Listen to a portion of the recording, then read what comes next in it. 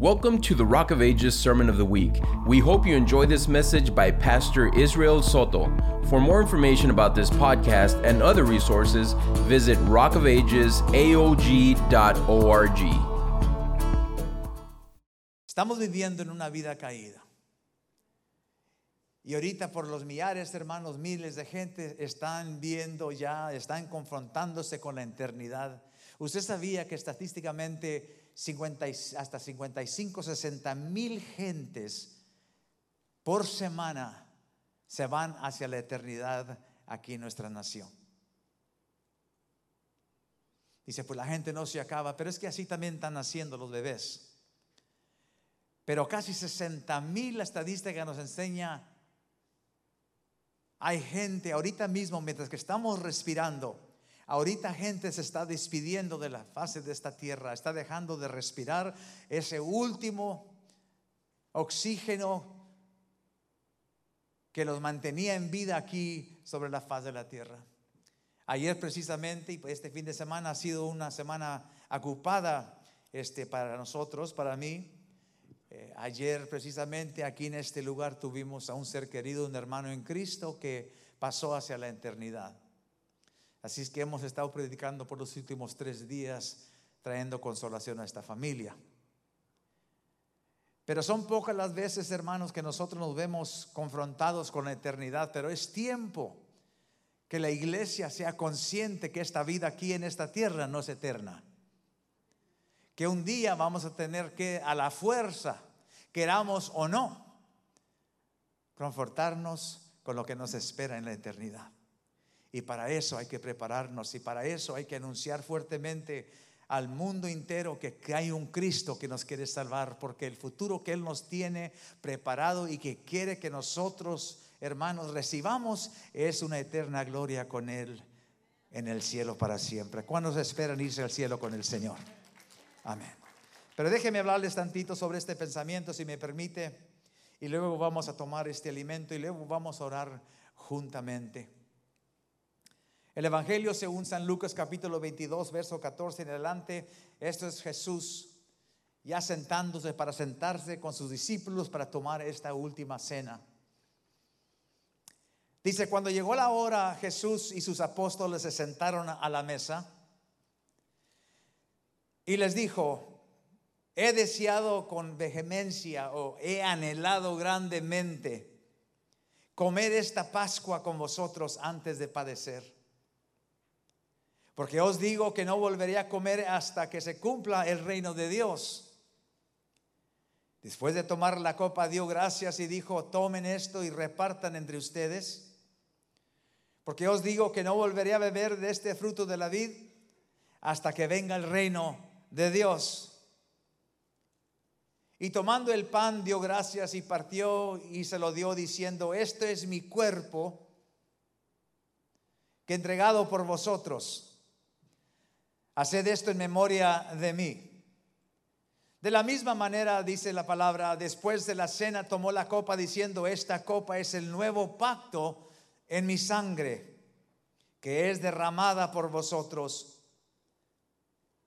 Y luego sigue incluyendo, donde él discierne, sabe que ahí aún en esa mesa iba a haber alguien que lo iba a entregar. Y hubo discusión entre los discípulos. Usted conoce la historia. ¿Quién será el que va a traicionar a Cristo? Pero eso ya lo dejaremos para otro sermón, hermanos. Lo que me quiero dirigir esta mañana es animarle que cojamos entre nosotros mismos la actitud del Señor, ciertas verdades que el Señor nos presenta al sentarse a esta mesa con sus discípulos. La primera cosa que yo quisiera notarle aquí, hermano, que este mandato que vamos a estar nosotros, esta cena, esta comida, este alimento que vamos a participar, primeramente es mandato de Dios, no es sugerencia, es mandato de Dios. Desde un principio usted sabe lo que representa este alimento. Fue el tiempo que el Señor liberó al pueblo de Israel de las garras de Faraón.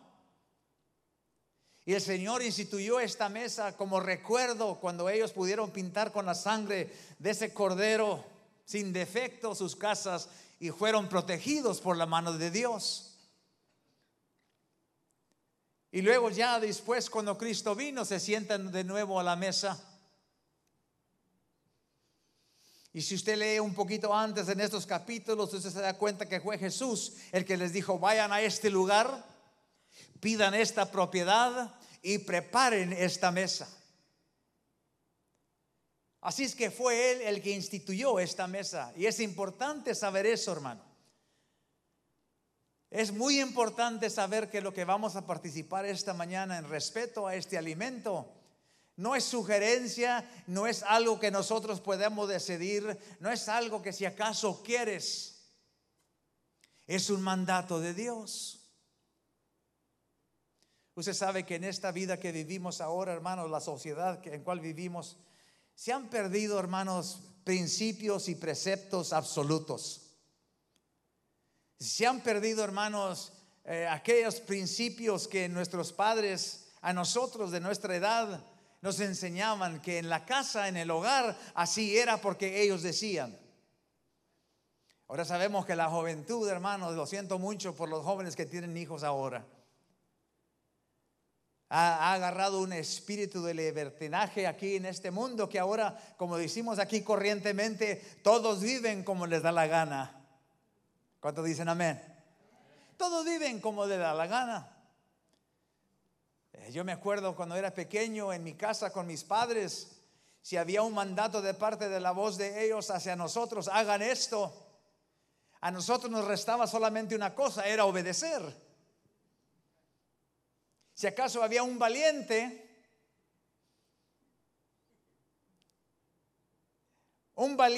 que se chupara los dientes, así como decimos, ay, ay, ay, y tuviera el valor o la insensatez, debo de decir, de preguntar por qué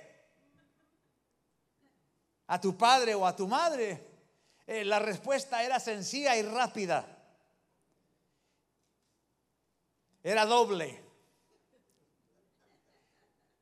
Fácilmente se están riendo porque saben que están conociendo lo que estoy hablando. ¿Por qué? Y se oía la voz del padre o de la madre: porque te lo dije que lo hicieras. Y luego venía la vara. Pero en este día vivimos en un tiempo muy libre, que hacemos lo que queremos, tomamos lo que es importante para nosotros. Ya la vida la tenemos conforme a ciertas filosofías, nuestras opiniones, nuestras determinaciones, nuestras conveniencias. Y aquí está lo triste, lo peligroso, hermano. ¿Cuándo se me está entendiendo el español? ¿Estoy hablando bien? Sí.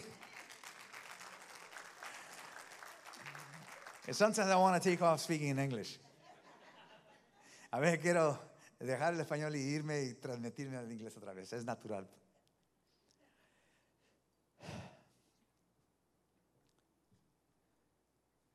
So we live. Así es que vivimos en un tiempo, hermanos, bien libre. Y lo peligroso es esto, óigame bien. Lo peligroso es que cuando yo y usted, que vivimos en una sociedad tal como es ahora, donde uno vive como le da la gana, como cristiano a veces se transmite esa actitud en nuestro caminar con Cristo. ¿Cuántos me están entendiendo? Si hacemos lo como nos da la gana cuando estamos fuera en nuestros hogares, cuando venimos a servir a Cristo, venimos con los mismos pretextos y la misma opinión, la misma filosofía, la misma idea, y empezamos a vivir nuestras vidas para Cristo como nos dé la gana.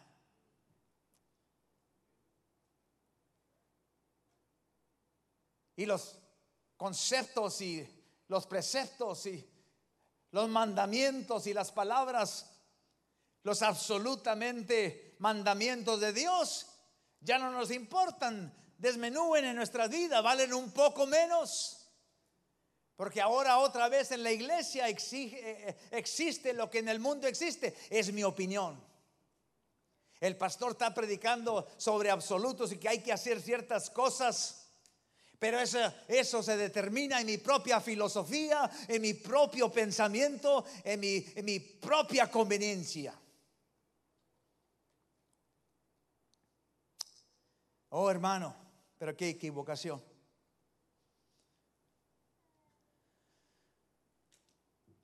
Porque la palabra del Señor es fija. Y la palabra del Señor y los mandatos del Señor no están para el debate. Esta palabra no se entrega a un pueblo democrático donde cada uno de nosotros tenemos el derecho de decir sí o no, o si queremos, o preguntarle aún a Dios ¿por qué?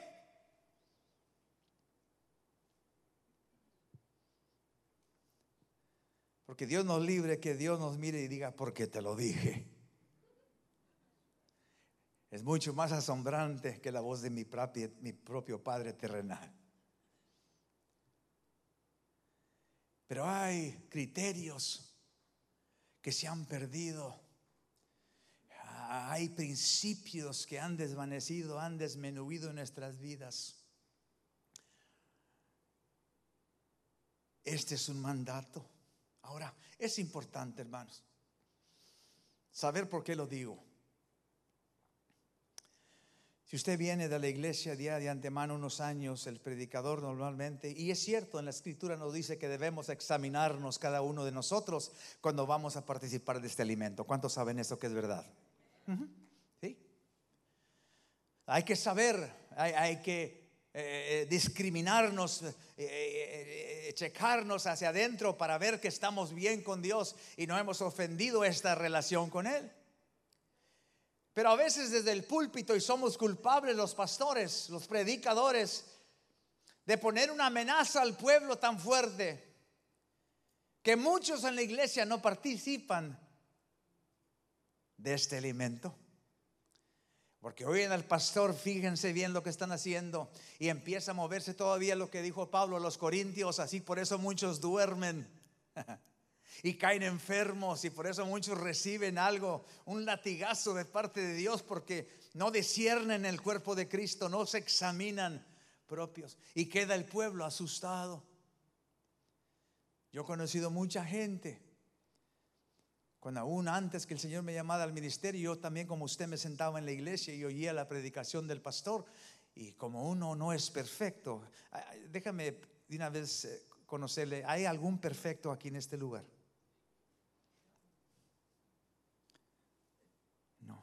Le fallamos. No somos perfectos, somos faltosos. Y queda uno asombrado y asustado porque el pastor dijo: si acaso no te examinas, puedes caer hasta muerto. Pero eso no es lo que significa la palabra, hermanos. Uno tiene que entender que mayor cosa es el mandamiento de Dios. Y si acaso la palabra dice esto, que debemos examinarnos a nosotros mismos para venir a tomar este alimento, no es para que ese pecado o esa falta o cualquier cosa que tú estés sufriendo, que piensas que no te hagas digno, no te detenga, sino que la arregles. Hay una diferencia. Debemos de examinar nuestros corazones, no para que nos detengamos porque hemos faltado delante de Dios, sino que para que seamos conscientes y vengamos a Él, que nos perdone y nos limpie, nos perfeccione y nos prepare para tomar este alimento. ¿Por qué? Porque Él lo ha mandado que lo hiciéramos. Una diferencia, ¿no cree usted? Una diferencia. Una te ofrece el perdón y el otro te ofrece condenación. Hay que saber que esto es un mandato de Dios. Así es que si en esta mañana, cuando usted pasa esta mesa, hay alguna falta, quizás esta semana no ha sido santísima para usted, y se ha rozado con algo negativo conforme a su relación con Dios. Quizás pensó algunas cosas que no debía, quizás dijo con su boca algo que no había haber dicho. No es para que se detenga y no venga a la mesa, es para que arregle cuentas con Dios. Dice la palabra del Señor que si a Él confesamos nuestros pecados, Él es fiel y justo para perdonarnos y lavarnos de toda nuestra injusticia. Dice la palabra que al que Él va encuentra perdón. Algo más que dice este pasaje, hermanos. Dijo el Señor: he deseado, he anhelado sentarme con ustedes. Esto, hermano, me perdona, yo nunca he sido ni así en palabras no muy perfectas, pero yo nunca he sido muy llorón, muy emocional. Sí me duelen las cosas como cualquier otro, pero nunca he sido. Yo un tiempo en mi vida fui enfermero y trabajé con mucha sangre en un quirófano dando operaciones. Es que yo vi mucha gente morir, vi mucha sangre, vi mucha gente lastimada, golpeada, enferma, y pocas lágrimas salían, pero no era porque no sentía, es que nunca ha sido de esa manera.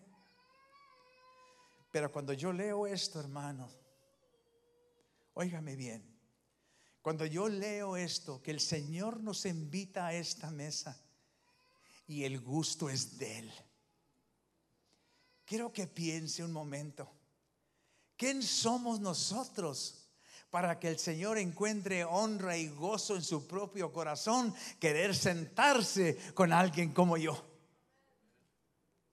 Eso me mueve.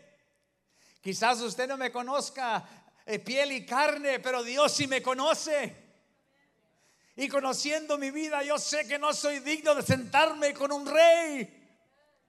Pero este rey me dice: ven, siéntate, que traigo muchas ganas de sentarme contigo y convivir. Oh, qué diferencia. Cuando usted venga a esta mesa, hermano, hermana, usted sepa esto, que usted viene haciendo el corazón de Dios feliz. ¿Cuántas veces el Señor ha anhelado estar tiempo contigo, pero nosotros no le damos tiempo? O sea, en un momento de oración que Dios dice: ora, quiero platicar contigo. No tengo tiempo, Señor. Siéntate a leer mi palabra, quiero ministrarte, quiero hablarte, quiero animarte, quiero aconsejarte, aún quiero corregirte. Siéntate. No tengo tiempo, Señor. Y aquí en este día nos dice: ven, siéntate conmigo, quiero verte. Se sentó con ellos. Dijo: le han de haber dicho: oh, Señor, gracias por la invitación. Y él haber dicho rápidamente: no, el gusto es mío. Hermano, qué humilde, qué precioso es nuestro Jesús, para saber que estos hombres de carne, faltosos al diario, al momento, no podemos guardar nuestros pasos directos ni un momento del día. Aún así a Él le place estar con nosotros. Cuando usted venga a esta mesa esta mañana, sonría, porque Dios sonríe. He deseado mucho estar contigo. Otra cosa que me sale de este pasaje, y lo estoy viendo a mi cara y me brinca, dice: con anhelo de comer esta Pascua con vosotros. Y luego dice: antes que sufra. Antes que sufra. Wow. Me doy cuenta que el Señor da el mandato que vengamos a sentarnos. Es abierto a enseñar su amor para sus hombres, sus muchachos, sus seguidores. Les dice: les amo, con las primeras palabras que dice, reconociendo el costo de este alimento, el precio de este alimento. Déjame decirle, hermanos, en testimonio propio, yo sé que usted también puede participar en decir amén. Hemos en una ocasión u otra sido invitados a comer un alimento de precio alto, ¿verdad que sí? Todos. No estoy hablando de Whataburger. No, estoy hablando de un lugar un poquito más caro, donde usted ve el menú y dice: ay, aquí come una familia con un plato. Lugares caros donde hay, no los frecuentamos porque obviamente la economía es algo difícil.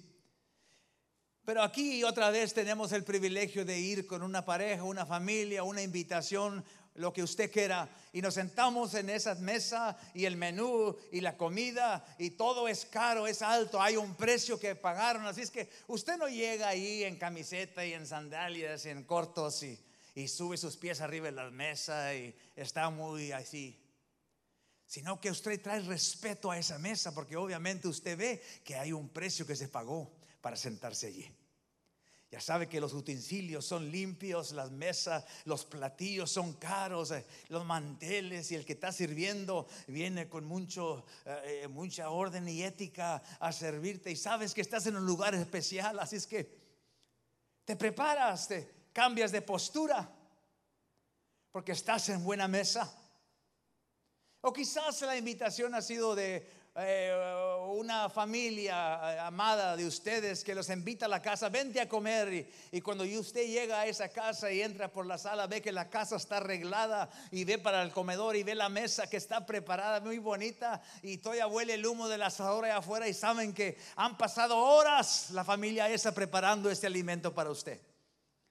Así que también usted no llega muy así, recargándose y estando ahí como tomando por leviano todas las cosas, sino que se endereza usted y pone atención a su alrededor, porque sabe que en ese lugar hubo alguien que le interesó preparar este alimento específicamente y a costo para usted.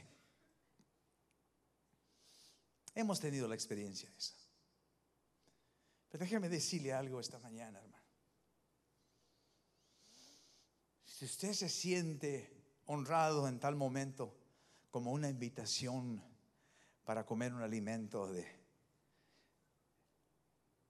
cierta altura, si me permite, déjame decirle que aunque usted coma la comida de los reyes de la tierra, que a usted le inviten a comer a la mesa de los príncipes de esta tierra, no hay alimento que tenga el precio de esta mesa. No hay ningún alimento que se compare al costo de esta mesa. Esta mesa, hermanos, esta cena no se preparó en una cocina carísima en Italia.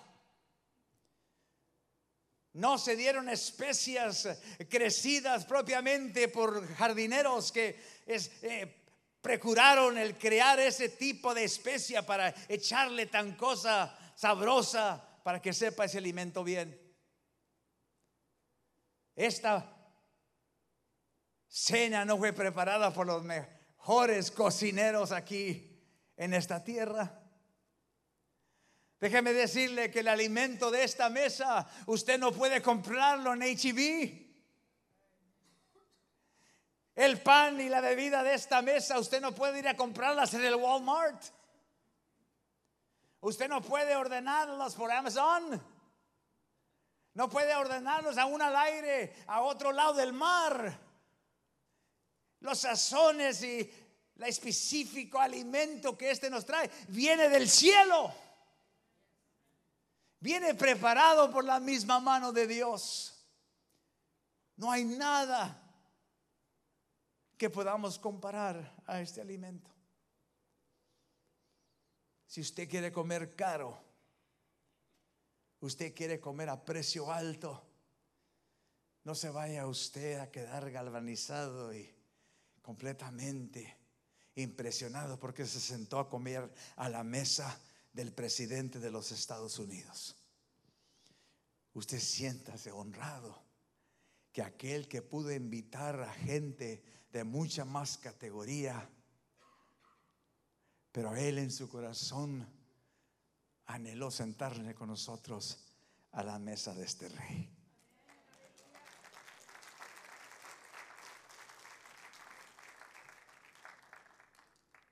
Mejor que la mesa de príncipes, más valiosa, más sabrosa que cualquier cocinero pudiera imaginarse o ponerle especia para hacer un sabor similar. Este es el cuerpo, hermanos, de un cordero sin defecto, que el Señor de lo más profundo de su corazón entregó para mí y para usted. Dijo el Señor: antes que sufra, este mismo cuerpo, este mismo sacrificio forma para nosotros, hermanos, una cena incomparable. Así es que cuando usted venga esta mañana a tomar de este alimento, usted puede testificarle a otro: yo comí de lo más rico que este mundo podría ofrecer. Viene del cielo este alimento. Y por último, esta mañana, si me permite, hermano,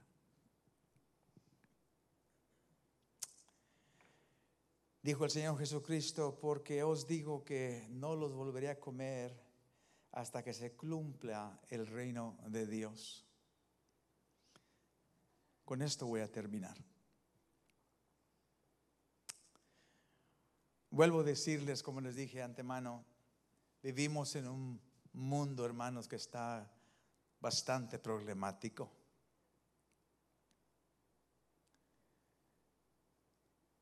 No tanto porque la gente vive como le da la gana, pero vemos que el pecado como que le echaron petro para subirle el fuego.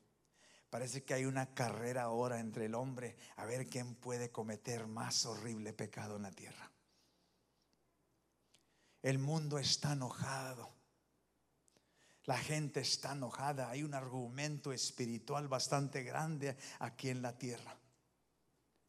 Y no tan solamente contra las cosas espirituales, porque hay un ataque abierto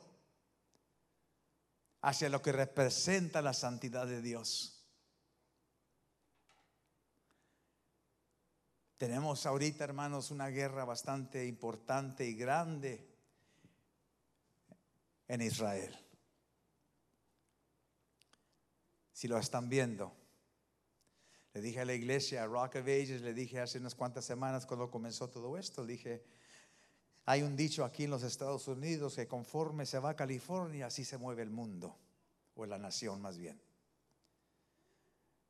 Así como California decide moverse, así el mundo de la nación de nosotros se empieza a mover. ¿Por qué? Porque California parece ser que es el template, el ejemplo de cómo quieren hacer nuestra juventud y lo que queremos hacer nosotros. Si hay diseños de vestuario que se inventan, los inventan en California. Esto viene corriendo por las venas de los estados en los cuales estamos viviendo. Y aquí, para cuando acordamos, los jóvenes de nosotros están vestidos como los de California. Andamos haciendo cosas conforme California, porque es un lugar que está tipificado de esa manera, está identificado de esa manera. Lo reconocen como un lugar de mucha invención.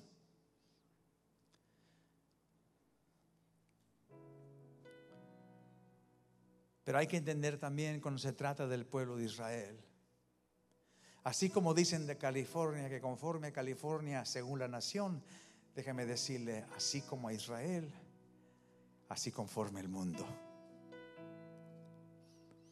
El pueblo de Israel es importante para el Señor, tanto que el Señor habló palabras fuertes, diciendo que aquel que bendijera a ese pueblo, a esa gente, Dios lo iba a bendecir a él, y al que aún lo maldiciera, Dios lo maldecía.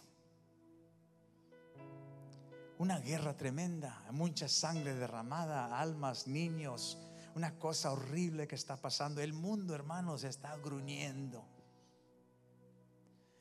Ahorita está la gente nerviosa porque los que entienden y saben que si acaso siguen sucediendo, esta cosa puede llegar a una guerra mundial número 3. Así es que está la gente así tronándose sus huesos de sus manos. Ay, ay, ay. Hay gente almacenando comidas, hay gente comprando y dejando vacías ahí las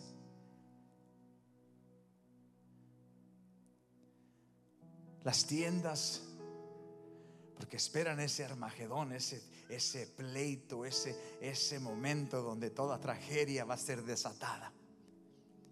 Y todo mundo anda nervioso. Y se entiende.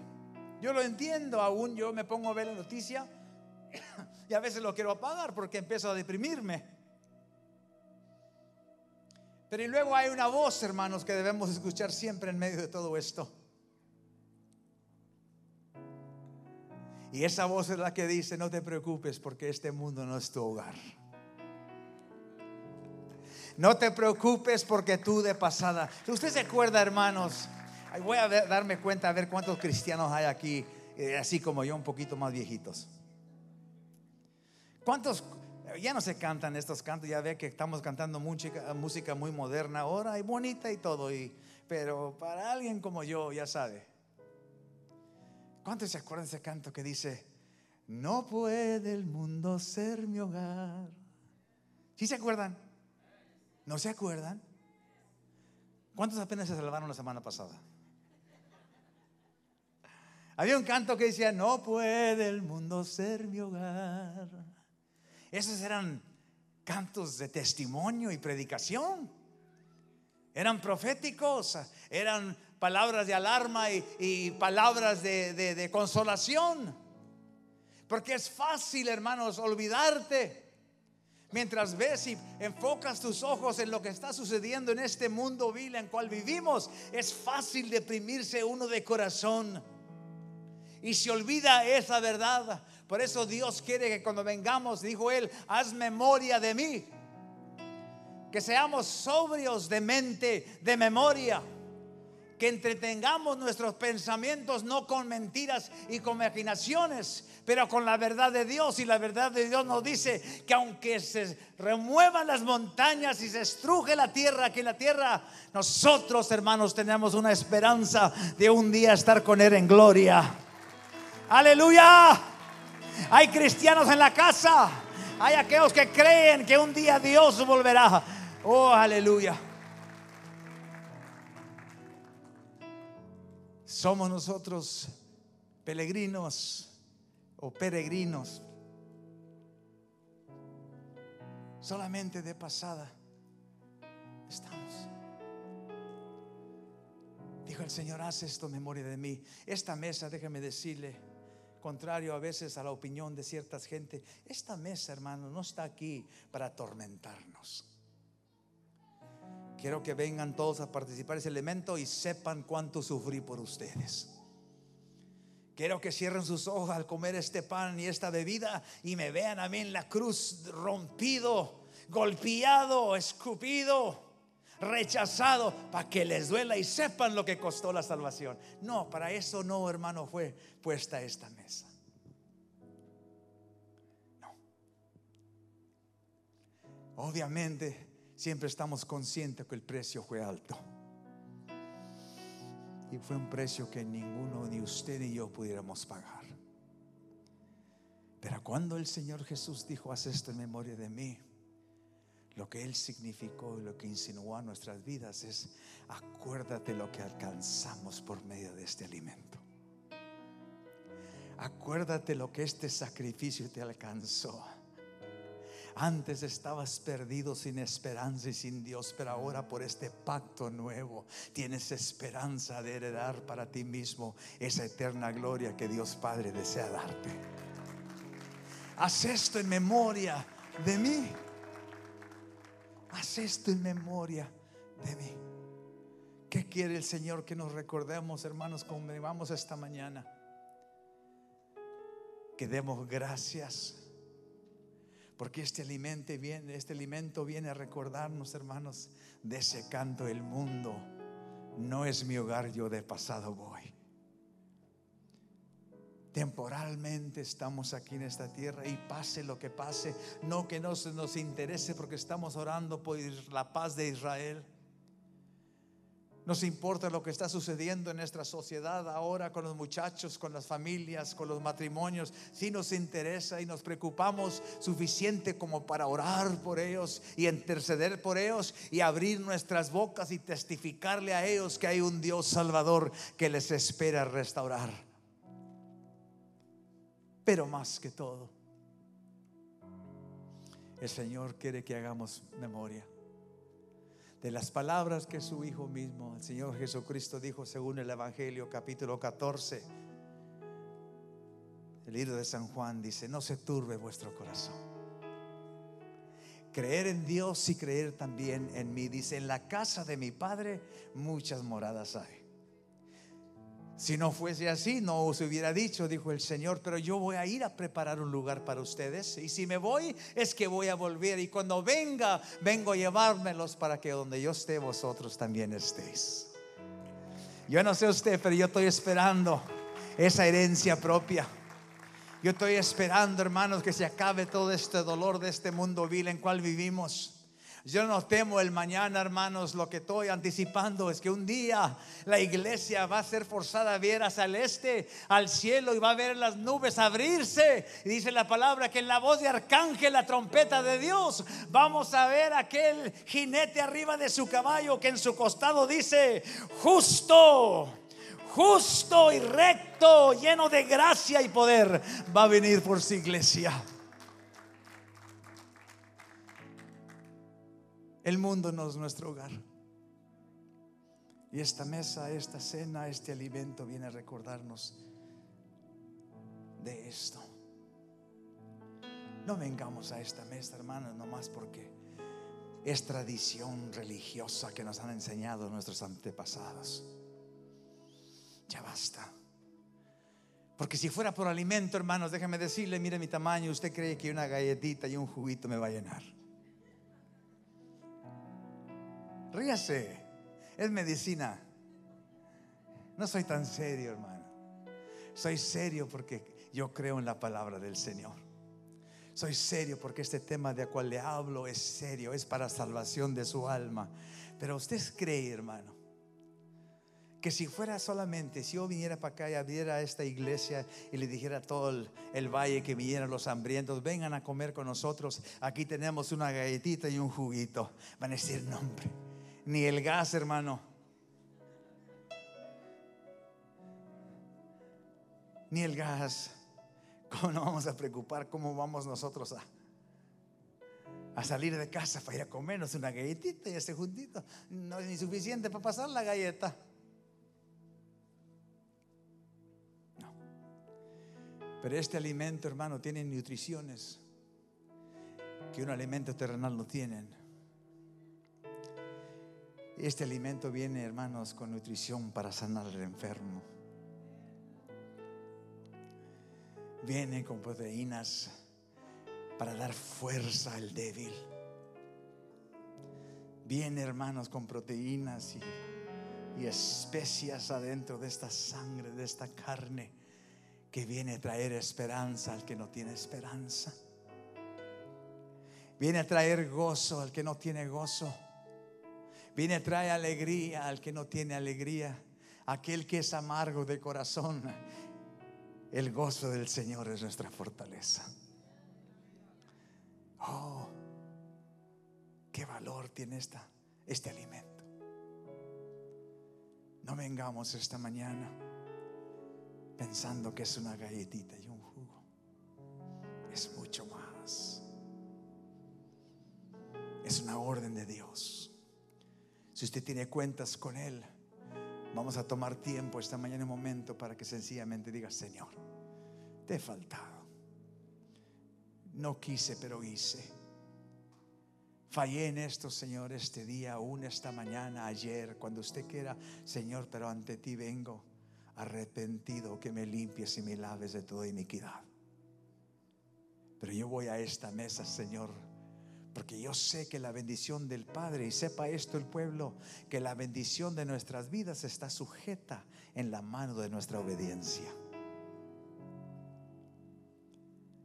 La bendición del Padre está sujeta en que nosotros le creamos y le obedezamos. Por eso dijo el Señor: bendecido aquel que no tan solamente oye, pero hace. Lo que hace que el Señor desate sus bendiciones sobre nosotros es que no somos un pueblo que solamente tiene oídos, pero de un oído a otro sale y nada. Ese tipo de fe y confianza, la palabra dice que es muerta. Sin obras es muerta. Dios nos da esta verdad esta mañana, hermanos, para que oigamos y reflexionemos dentro del corazón, y por esa reflexión en el corazón actuemos hacia el Señor y digamos: Señor, yo te he faltado. Si me perdonas, tú eres mi Señor, mi Padre, mi Salvador, el levantador de mi cabeza y el que cumple todas tus promesas en mi vida. Señor, te he faltado, perdóname. Pero voy a esta mesa, Señor, no porque sea digno, sino porque tú, mi Padre, me dices que vaya. Y Señor, el mismo gozo que tú sientes sentarte conmigo, Señor, yo lo siento en este momento. Gracias que a ti te da felicidad, Señor, de verme. A veces yo corro, Señor, cuando me buscas no contesto el teléfono espiritual cuando me llamas porque anhelas oír mi voz. Perdóname. Yo quiero sentir el gozo de esa salvación de nuevo.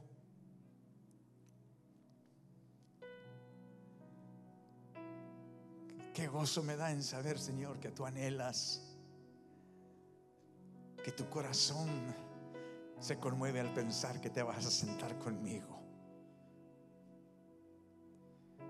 Señor, gracias por el precio. Gracias porque no tomo por leve, por liviano, Señor, el costo de esta mesa. Sé que todo el dinero de este mundo, todo el oro, toda la plata que junta el hombre, no pudiera pagar el precio lo que este alimento nos da. No fuimos comprados conforme a tu palabra con cosas sencillas y temporales como el oro y la plata, sino que somos comprados por medio de la sangre del Hijo de Dios. Y Señor, por último, manténme sobrio en mi cabeza, que mis pensamientos no sean vagamundos, que aunque oiga ruidos por todos lados en mis oídos, en este mundo en cual vivo, Señor, no vengan a atormentarme a medianoche con el miedo de que sucede esto y lo otro, y lo negativo viene y lo más oscuro viene todavía más. Señor, que no me preocupe. Manténme sobrio, manténme alerta a la verdad de Dios, con ese espíritu que tú prometiste, ese espíritu de verdad que no tan solamente vive alrededor de mí, pero dentro de mí. Recuérdame, Señor,